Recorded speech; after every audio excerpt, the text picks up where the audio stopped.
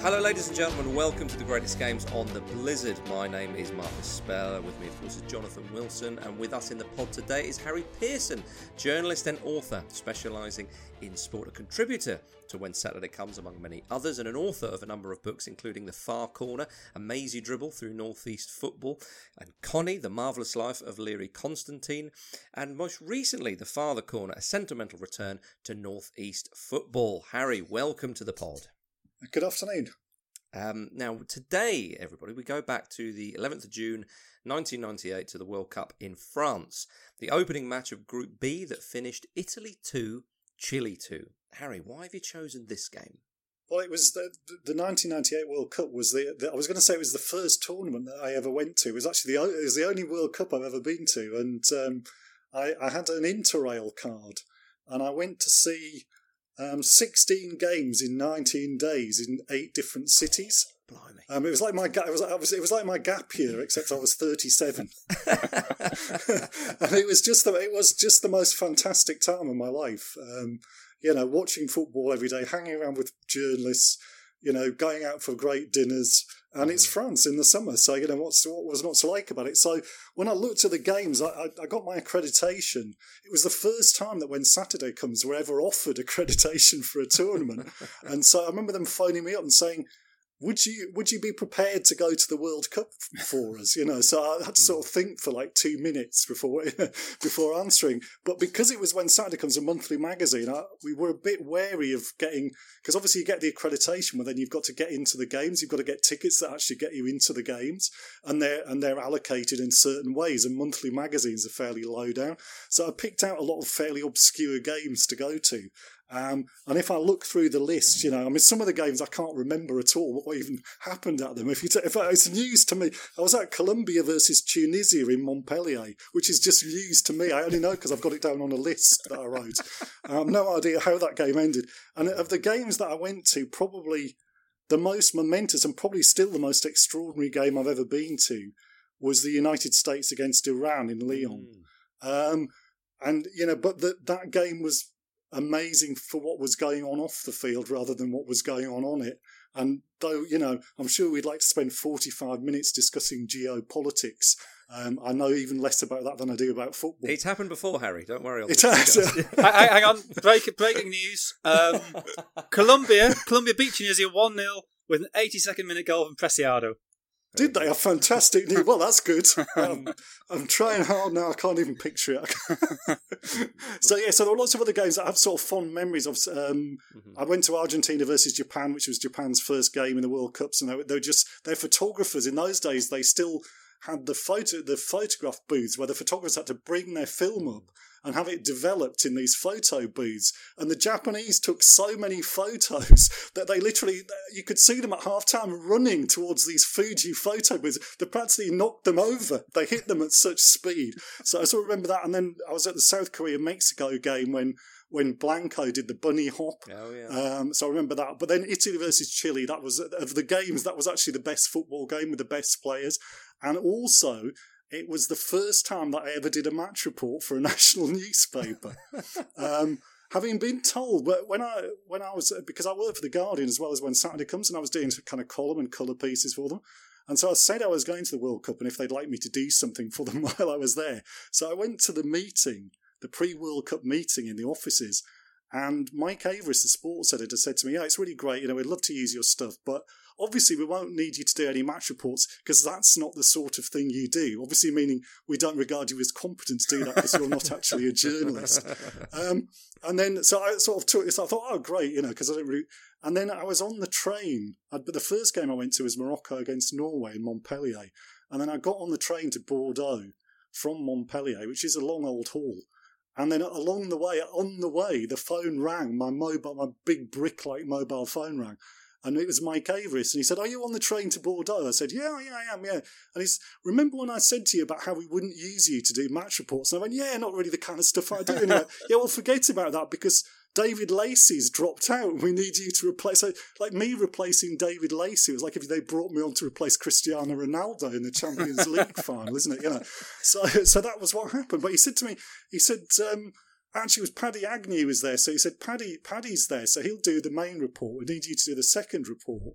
But he said Paddy's based in Italy, so he'll cover the Italian team, and we'd like you to write from the angle of the Chileans. Well, back so in he those said, days, do you no know mean anything feat. about?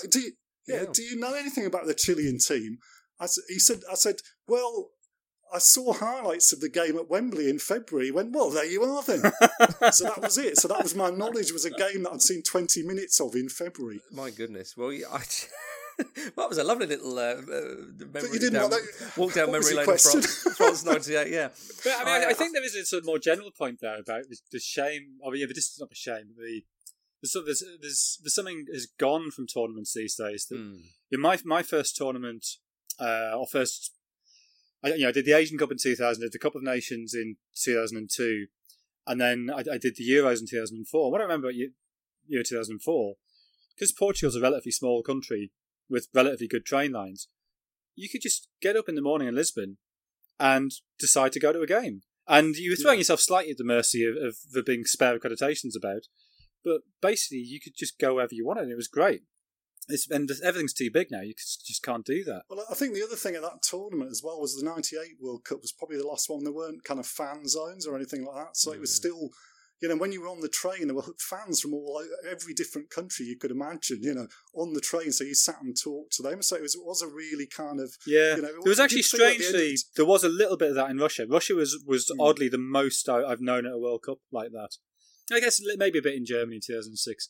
But I think in Russia, because everybody was getting the train everywhere, there wasn't really another viable way to travel. You could fly, but the train was way cheaper. Russian trains are great.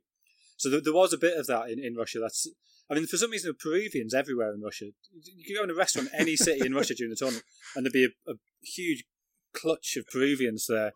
And that is one of the beauties of the World Cup, is a sense of everybody it was one of mixing. The great things. I think the other thing was in '98 it was sort of because it was pre-Google, so to find out anything about it, you had to actually talk to people. The only way to find out about Chile was to actually talk to some Chilean fans. But unfortunately, the only Chilean fan I found turned out to be a Belgian who didn't know anything about Chile. The only thing he could tell me about Chile was that the capital was Santiago, which I actually knew already. Well, they had played twice before at World Cups. They had indeed against Italy, famous game. No, but Italy. I mean, these two had met previously at World Cups. Firstly, the Battle of Santiago, and then the Battle of Sunderland. Not that anybody called it that. I was going to say that's the other reason that I've chosen this game, obviously, because they played at Roker Park, which was the first World Cup game my dad ever went to. So really, because they won that 2-0, didn't they? They did. Then the wheels came off. Indeed, the wheels came off in Middlesbrough, not for the first time. Now I realise why you chose this game as opposed to any of the other ones you mentioned, because Jonathan needs his Sunderland mention in every podcast. It's stipulated in his contract. But that's a fair point, because this Chile in '98 World Cup was great, and it was just before, as you mentioned, sort of Google and internet, where you could find out a lot more about sort of some of these sort of more lesser known teams, should I say? So, how did you find out about as Chile, I say, other than talking to the Belgian? I got on the bus, talked to the Belgian man, which is hopeless, and I got to the ground, and Simon Cooper was there from the Financial Times, who I knew did sort of know a lot about, sort of overseas football. So I sort of sidled at him, and I said, the Chilean team. I tried to ask him in a sort of way that he wouldn't realise that I was trying to get information out of him. So I said, the Chilean team, what do we know about them, sort of thing? And he said, well, Javier Margas, the centre-half, looks like Frankenstein's monster. And then he walked off. So I had two pieces of information I had were that Santiago was the capital and that Margas looked like Frankenstein's monster, which is not a lot to work on for 650 words. I'd love to read this match report, by the way. I've got it here. I'll photograph it and send it to you. When I look through my notes, I was just looking through it because I've got my notebook as well, with all my notes in it for doing the match report. And one of the notes actually says, because I travelled up on the bus to the ground, and one of the notes just says, "Why are Italians so good looking? Surrounded by them on the bus, felt like an ostrich in a Raphael painting." So that didn't make it into the match report for some reason. And presumably you haven't got to the bottom of that answer either. No, I haven't. Just one of those things that we have to go along with. Well, I mean, in Group B, it was obviously Italy and Chile, and also Austria and Cameroon. Chile playing in their first World Cup since 1982. The only time they'd been past the group stages was in 1962, of course, when they hosted the tournament, finishing third. They'd finished fourth in South American World Cup qualifying in a group, and they were behind Colombia, Paraguay and Argentina. Brazil obviously qualified automatically as champions from the previous World Cup. So we didn't know that much about them, Jonathan, but we did get an insight into how good they were, as Harry's already said, when they turned up to Wembley in February of that year. Yeah, I mean, I think that was one of those, the handful of friendlies actually mean something. That particularly the front two, Salas and Zamorano. And you look through the side, they're the two names that stand out. They were the two class players. But they really gave England a chasing, the two of them that night. Was it 2-0 I finished, or 2-1? 2-0. It was 2-0, yeah. And the famous Salas goal, the famous Salas goal, when he sort of takes the ball on his thigh on the turn, volleys it into the edge of the box. It's a magnificent goal. But I look back at a couple of match reports from that game, and it's genuinely amazing the kind of the reaction to how well they played. That there was some slightly odd comparison of Salas to Maradona, which I just don't think they're similar players in any way. But sort of saying kind of Chile teaching England a lesson. That, England have sort of got to wake up. That they might have had a good Euros 2 years earlier, but they're way behind the best in the world. And that meaning Chile, who'd just come fourth, brackets fifth, in South American qualifying. So, but I mean, I think essentially they were pretty solid with that front two. But that front two was an amazing front two. Salas, who I mean, arguably, I mean, would you say he's Rivers' best ever, or best post 1990 striker alongside Crespo, possibly? And Zamorano, who'd got 77 goals, I think, for Real Madrid. He got a load of goals for Real Madrid. Yeah, I think it's over 100 in total and 77 in La Liga. And they just work really well together. I mean, Zamorano was 5'10", Salas 5'9", so a medium-sized man combination. But both of them had that sort of great sort of explosive power that, they were both kind of good in the air for their height. They both had a great spring. They both had powerful shots. And Zamorano had been at Inter as well, where Roy Hodgson didn't fancy him at all, which I find really odd. Yeah, I didn't know Roy Hodgson. And the two things that came out of that dinner were he hates Parmesan cheese and he just does not rate even Zamorano. And we kept asking, we kept saying kind of,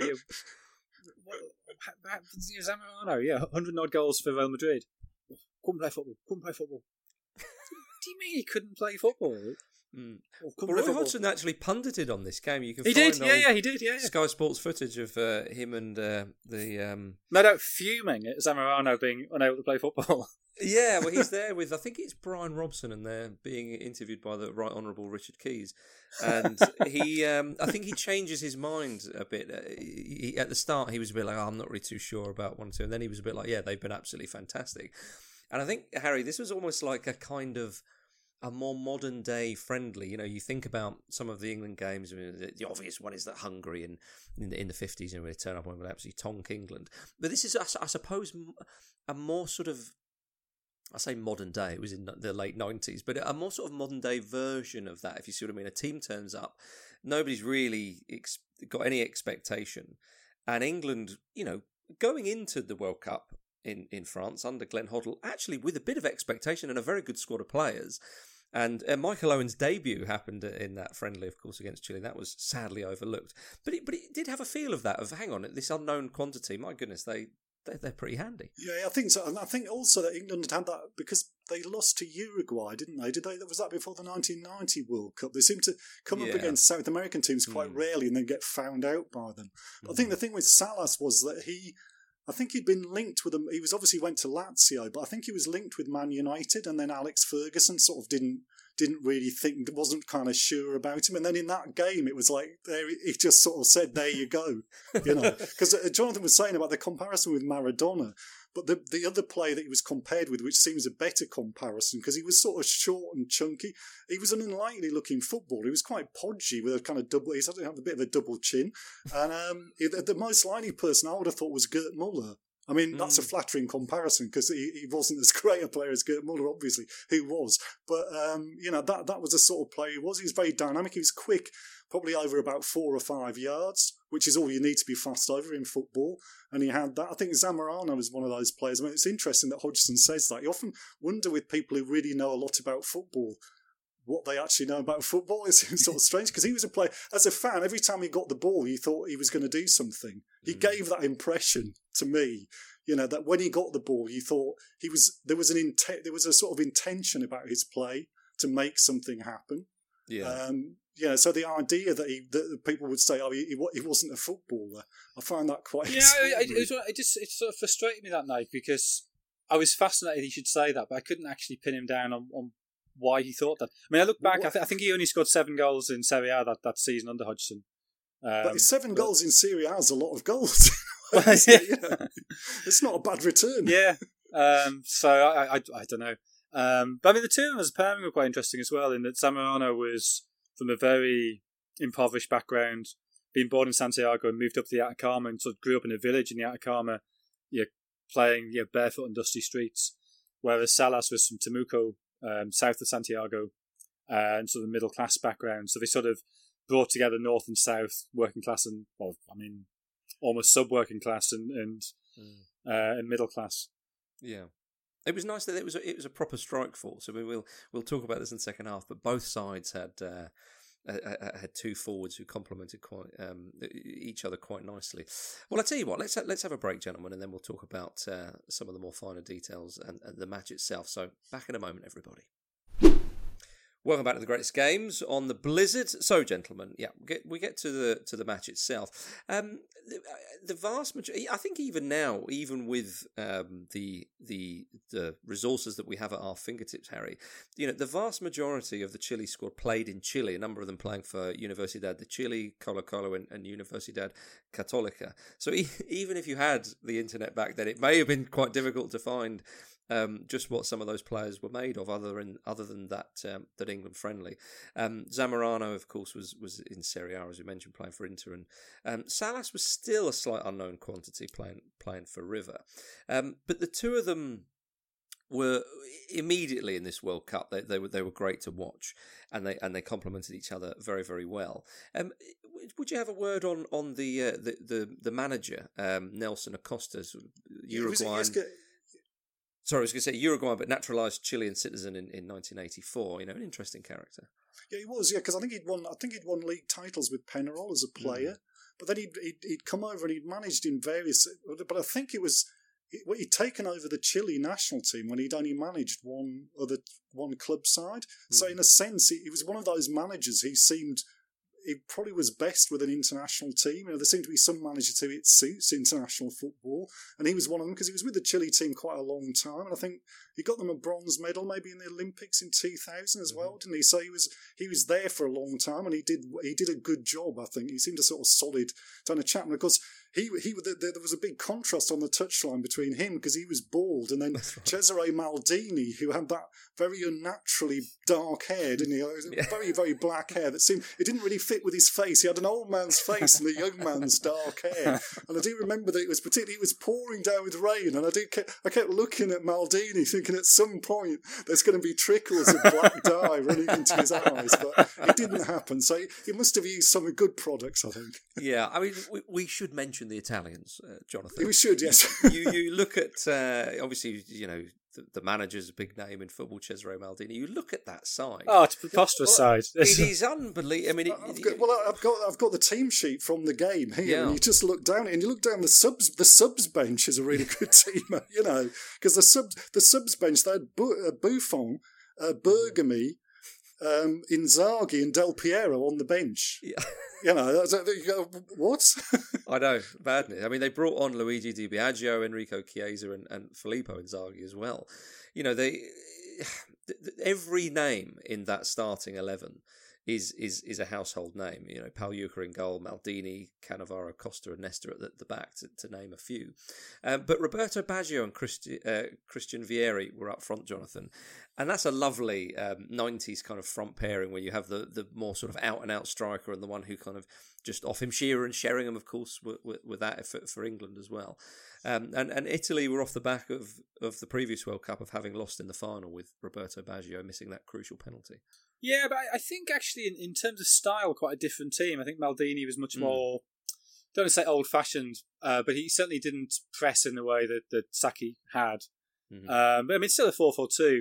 And you look at the one thing you criticise on that side is there's all the creativity is Baggio. You know, the two wide players. Would you not say Albertini would add a bit? Yeah, but he does it from deep, doesn't he? You know, he's not sort of.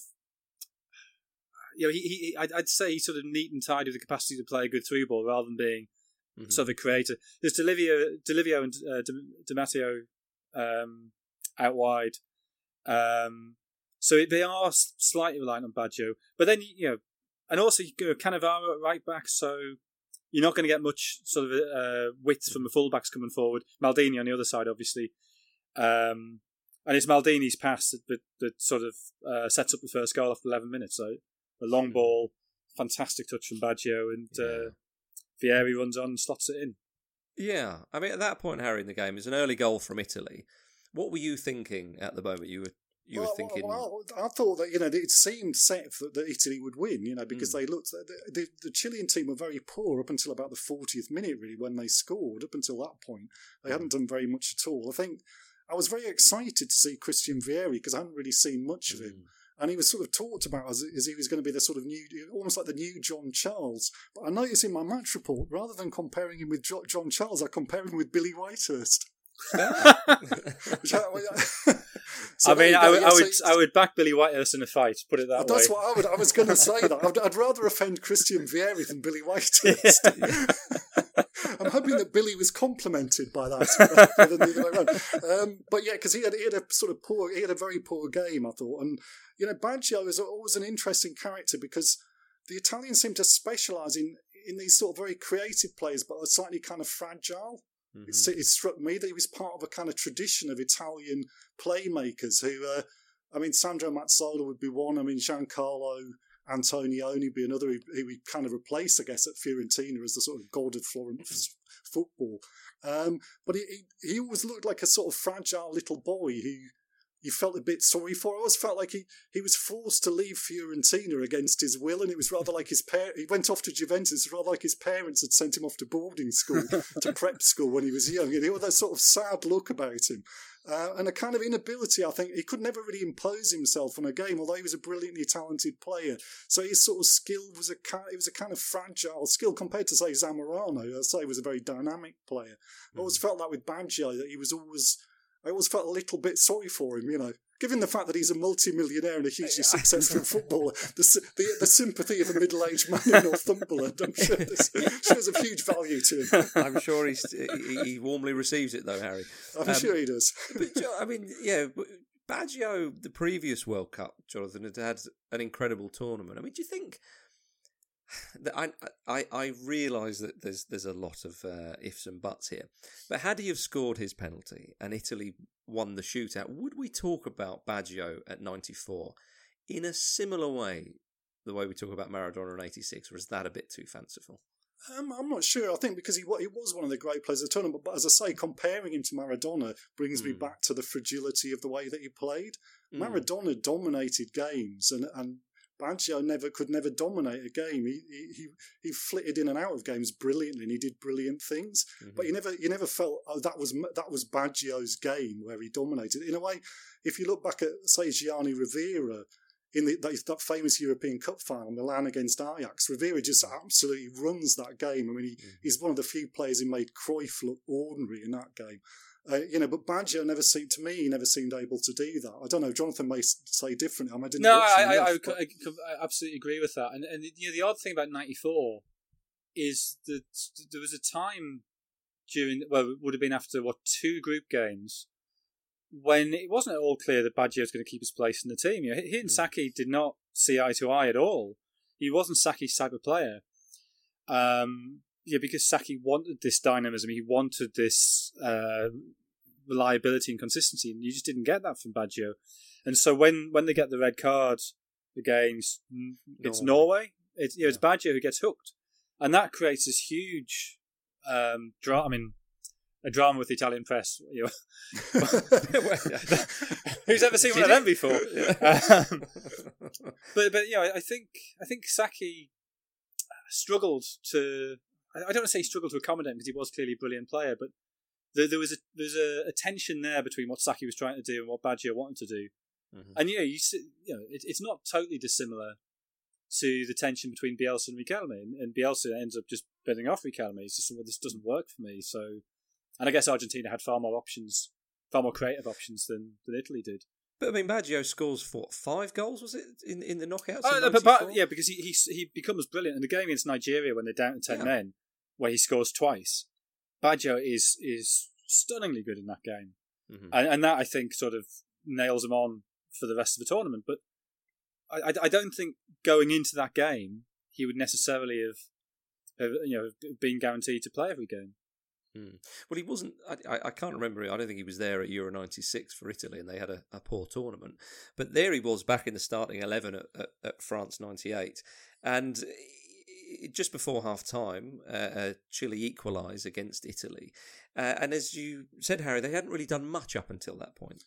No, they hadn't done much at all. And then and Zamorano and Salas had done very little. And Zamorano, in fact, again, it seemed to have spent most of the game sort of diving, looking for free kicks around the edge of the penalty. It really did nothing at all.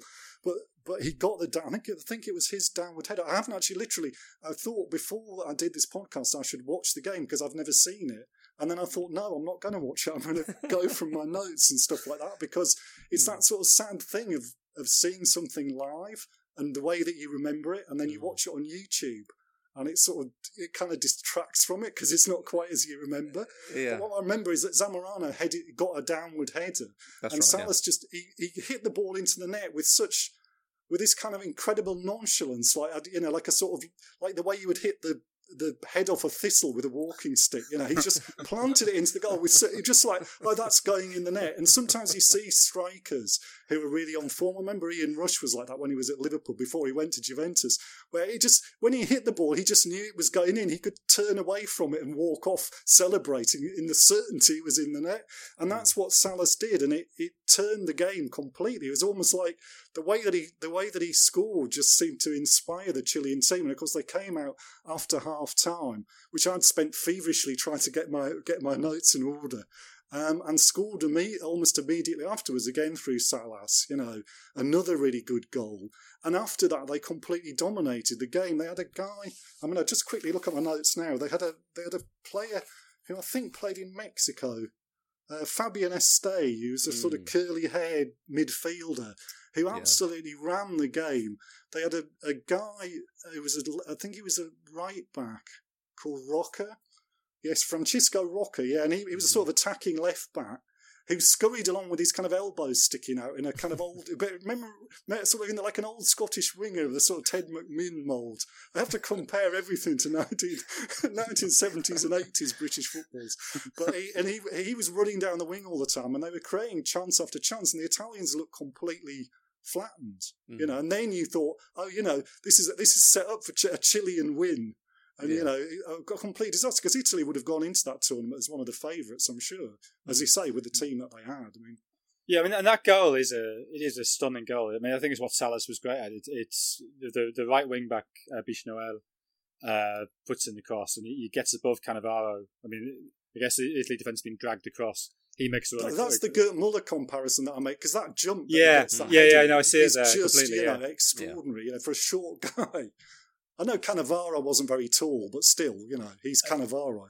And he would have been taller than Salas. I mean, Salas 5'9", I guess Cannavaro 5'10", 5'11", maybe. I mean, they're similar height, but still, and you can't take away. And he absolutely bullets that in the top corner. It's a fantastic header. Mm-hmm. Do you think? I mean, those two goals for me, watching that game, Jonathan, it was almost like Chile put themselves on the map, the footballing map. Now I know they'd obviously, one would say, well, come on, 1962, they hosted the tournament and so on. But in the kind of modern era, no, I think that's completely fair. I mean, I think, I mean, there is a danger always with these podcasts that I just end up talking about Bielsa.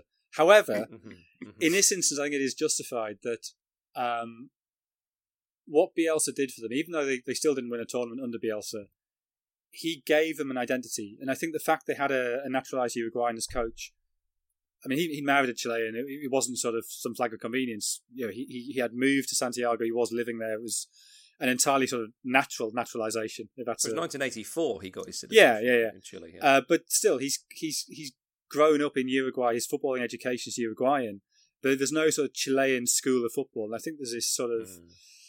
You know, what Chileans talk about is that Bielsa gave them this identity and this self-belief.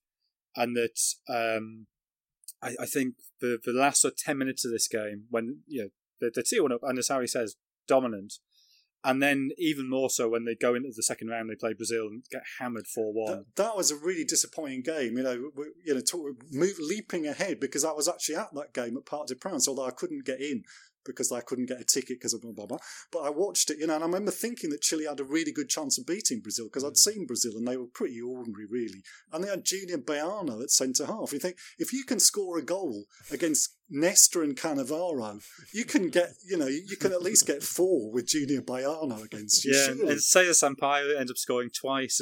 And it was very similar to the game against Brazil in 2010. 14.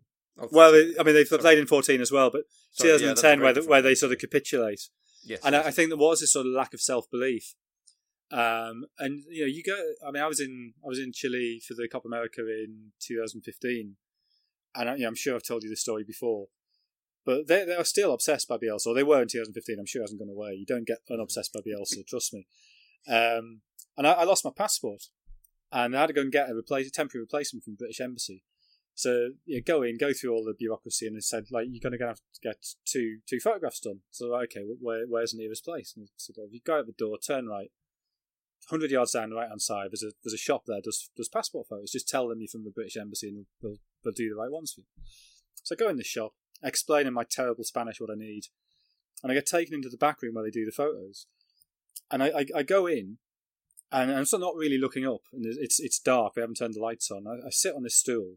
And as the lights come on, I realise that the 3 walls facing me are all passport-sized photos of Marcelo Bielsa. it's like being John Malkovich, and except with Bielsa. And I said to the bloke, what's this about? Oh, Bielsa always came here for his visa photos and his passport photos. So I just thought I'd paper the walls for him because he was the man who made us believe in football.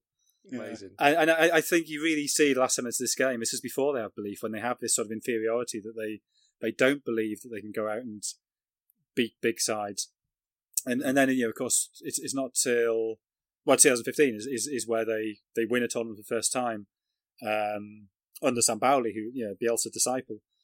99 years after they played in their first tournament, they finally win one. But that's sort of that lack of belief I think you see in the last 5-10 minutes here as they let Italy come back at them, having had the game in their grasp. Well, they took off one of the players that I mentioned there. Estee was taken off about 3 minutes before. In about the 82nd minute, they made 2 substitutions in midfield because they suddenly decided they would go more defensive, which is always just like, why do that? You're doing so well, And then, of course, in the 85th minute, there's this handball, is it handball incident? It's a very modern handball, isn't it? It's a very modern handball. And I know that after the game, the referee was a Nigerian called Lucien Bouchardot, and after the game... He was actually from Niger, not Nigeria. Niger, yeah. You're right, yes, I'm quite right, yeah, sorry, I've written that down wrong in my notes, just as well. I didn't mention him in my match report. The bloke from Belgium tell you he's from Nigeria. That's it, exactly. But afterwards, he told some journalists that he was worried that the decision was going to get him the sack and end his international career, so he obviously knew himself that it was a slightly kind of borderline decision. I have no idea. As I say, I haven't watched it again. I saw it happen and thought, and you were like, well, it didn't. It seemed much of muchness. I don't know. Well, the strange thing is that at the time I remember being outraged by it, and obviously I hadn't seen it in 22 years, so I watched it again. And now I'm actually not that bothered by it. I think it probably was a handball. Yeah, That maybe just shows how our perceptions of what is handball changed. But essentially, Fuentes has got his hands down by his sides, as he would normally have, just sort of being balanced, jockeying Baggio on the edge of the box. And Baggio very clearly, deliberately lifts the ball into the hand. Yeah. But I think the hand is far enough away from the body that it is just about justifiable to give the penalty. It's a very fortunate penalty. I think my outrage was the cynicism of it. That okay, you've got to be as skillful as Baggio to be able to do it, but that's not what the handball law is there for. It's not. The handball law is not there for talented players to be able to kick the ball into somebody's hand, and that's the penalty. That's not what it's about. Yeah, which is pretty much what happens, though, of course. But it was a bit of a get out of jail free card for Italy because they weren't creating too much, and they got sort of their late penalty and they got a point. I mean, when Baggio steps up, Harry. Well, that's the great thing in that, and in a way, that's why I picked this game as well because often now where I live, most of the people that I know are not interested in sport and actually. Like a lot of sort of, I would say, like left-wing arty people of my generation, they actually abhor football and hate it. And so, if you sit next to people, they'll say, "What do you do?" And I say, "Well, I write about." Well, I write about. What do you write about? I write about football. Well, what can you possibly find to write about that? It's just 22 sweaty men and blah blah blah. And often I will tell this. They say, "Well, tell me something about football that's interesting." And I tell them about this game, and I say. Roberto Baggio, he'd missed the penalty. The last penalty that he took was in the World Cup. It was a decisive penalty in the World Cup final. He blasted it over the bar. He cost his country the World Cup. And here he was now, with the penalty. And the ground, it was a fantastic ground. That's another reason to pick it, was the Bordeaux Parc Lascure. It's a really fantastic old Art Deco ground. It's a proper football ground. Held about 32,000 people. It's in the pouring rain. Baggio put the ball down. And then he walks back, and then he looks at the ball, and he looks at the goal, and he looks back at the ball, and the whole ground is just absolutely silent. And you realise, because you're in the press tribune with like 500 reporters from all over the world, you realise that all over the world at that moment, people are watching on TV in, Brunei and, Bhutan and Nepal and all across the world. People are sitting silently, craning forward to find out what happens. And Baggio looks at the ball, he looks at the keeper, he looks back at the ball, the referee blows his whistle, and then I will stop. And the person who's sitting next to me says, "And what happened?" You go, "Well, football's boring, you're not interested. Why do you want to know?" And of course, we know what happened, that Baggio scored. And so that was a fantastic thing, because if Baggio misses, the whole, the goal becomes the story of the game. And he nearly did miss as well. I mean, keeper got a bit of a hand on it. Tafia got a decent hand on it. Yeah, I mean, Tafia was clearly annoyed he hadn't kept it out because he starts punching the ground. Yeah. So, Jonathan, do you think it was one of those moments, though, where most neutrals who were probably supporting Chile because of the way the game went, you think, oh my goodness, we've sort of discovered this new side. It would be quite a cold-hearted person to have wanted Baggio to miss that kick, do you think? Well, I wanted him to miss it. Yeah, and you just sort of proved my point, I think, really. No, but I know what you mean, that the redemption narrative is appealing, and I wouldn't wish on anybody the sort of reaction he probably would have got had he missed. But on the other hand, I didn't like the way he won the penalty, so there's competing karmas there. Yeah, well, which he very much believes in, because I believe he's a Buddhist. Well, yeah, quite right. Yeah, quite right. Yeah, very good. Yeah. I have to say one thing that I may contest with your memory of the game, Harry, but of course you haven't watched this. Is for my money, I don't think it was raining when I look back at the highlights. My memory, my actual match report says it as a day of heavy rain. That's what. Okay, maybe the cameras don't pick up on it. It looks like it could be one of those ones. I remember about it. I remember that it was so rainy that where we were sitting in the press, that the stand didn't cover it, and so they gave us these kind of capes that covered your laptop, that would cover your laptop, so you could type underneath this rain cape. And I was sitting near Brian Glanville, and Brian Glanville spent most of the first half. He'd found out that the linesman was from Tunisia, and he was trying to compose an obscene limerick that began, "There was a young man from Tunisia." But I don't know how far we got with it. Anyway, so I do remember it was raining heavily. I can tell you that. Well, do you know what? Your memories from France, having not watched it, are better than mine, and I watched it just this morning. So I have to say, I didn't notice the rain on the video, but this feels like What's it called? The Tarkovsky film where it rains inside. It's just raining in my heart. Solaris, yeah. It's when you start talking about an Italian winning goal in the last minute, I think to myself, hang on a minute. There's obviously some discrepancy here. Well, so the game ends 2-2, Harry, and then what are your thoughts about these two sides and their expectations in going further into the tournament? Well, my feeling was that I thought that Chile were a really good side that had a good chance of going further. I mean, obviously Italy did get to the quarter-final, loss to France, but as Jonathan was saying, we were talking about earlier, when they played Brazil, I thought they had a really good chance against Brazil if they attacked them. But they just came out like they were just sort of damage limitation, and I was it was really, really disappointing to see that they didn't really ever have a go. But as Jonathan said earlier, maybe that was just a lack of confidence, and maybe a feeling Brazil always had this this kind of aura that intimidated other teams. I think less so nowadays, but Yeah, I mean, Jonathan, if Chile went through, they had 3 points, and they finished second. They drew all their games. Do you think? I mean, I suppose football and life itself has many sliding doors moments, of course. But had they have beaten Italy, that would have been a huge scalp. The team that finished in the final 4 years earlier, they've got a great starting lineup as we mentioned, and a great substitute bench as well.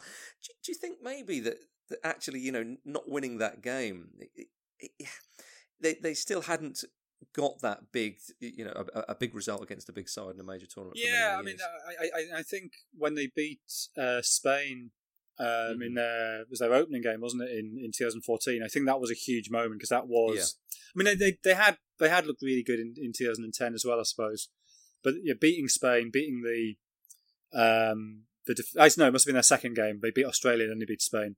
Mm-hmm. But that was sort of this seismic moment of they put Spain out. And they had beaten the defending world champions. And I think that was sort of a culmination of the process that Bielsa began of making Chile believe in itself. Whether that would have happened earlier if they'd won this game, because I think they were definitely annoyingly cautious against Brazil. I think they're a bit cautious against Austria and Cameroon as well. When you look at the strength of that side, which is the playmaker Estai and then the two centre forwards, to essentially be reactive against Austria and Cameroon, maybe wasn't getting the best out of the results they had. So yeah, maybe if they had held on, it would have all been different. I mean, they would have ended up. They would have had 5 points. Italy would still have had 6, but maybe they would have beaten Austria or Cameroon. Then they would have. They've had 4 points, sorry, because it was 2 points for a win. No, it was 3 points to win, so they would have had 5 points. Mm-hmm. But maybe they'd have got a win against Austria Cameroon, then they'd have been top of the group, and they wouldn't have been playing Brazil in the last 16. So, well, it took a while, as you say, to get that sort of monkey off their back and not be so intimidating. Because I remember in 2014 when they were mightily close to beating Brazil, Harry, it was a shot off the crossbar in extra time and all this, and they eventually lost on penalties, of course. And people were saying that. Some Chilean fans, I forget who it was, who said that he was in the same hotel as him, one of the journalists, and Chilean fans walking around the hotel just going, oh, so close. And you can see that progression, can't you? And then, of course, 2015 Copa America, they win it, and they win it again the next year, beating Argentina twice in the final. And at the moment, really, I mean, okay, a side like Chile, a small population, the quality in their squad will kind of fluctuate up and down a little bit more than perhaps bigger nations. But they seem to be not really scared of anybody these days in football. No, well, that's right. And what's been interesting to me is that's after this, one of my best friends now who lives in Hexham, where I live. Who's Chilean, so so I sort of followed the fortunes of their team, and I do remember this game, as I say, with great affection. And it's funny with certain games that you're at, you form a bond with one of the teams, and I would feel that with Chile, even if I didn't know Enrique, my friend, I would feel a similar thing. I would always hope that they would do well. Mm-hmm. Because the experience of that game, I think that was sort of something that stuck with me. Particularly, I like Salas and Zamorano, but it was there was something about them at that World Cup that I liked. Yeah, I liked it, and their fans as well would sort of seem good. And I feel the same way about Mexico as well from that tournament. Sorry, carry on, Harry. Sorry. No, that's what I sort of take from that game as well. There's a sort of lasting sort of liking for Chile, I guess. Well, and of course, George Robledo, a very important player in the history of North East football as well. From Chile. That's right. Well, that was in my notes, indeed, was saying on a day of rain that they would have recognised from their time, the Robledo brothers would have recognised. That I didn't use that in my match report. I thought I had enough with Billy Waiters. I thought that was probably enough. Yeah, they're a very likeable side, Chile, aren't they, Jonathan? Yeah, and I've had a great time in 2015. I went back last year. My last holiday before lockdown and all that nonsense. I mean, it's got a horrific government, but it's a wonderful country and a wonderful football team. One of the things one of the disturbing things that my friend told me was that Javier Margas, the Frankenstein-like centre half who ended up at West Ham, that recently I said something to him about him, and he said, "Oh, that bastard!" And I said, "Why?" And he said, "Well, don't you know he at an auction he bought Pinochet's armoured car." So he can now drive around in General Pinochet's car, which my friend was completely unimpressed by. Anyway. Yeah, well, I think what a note to finish on, Harry. Exactly.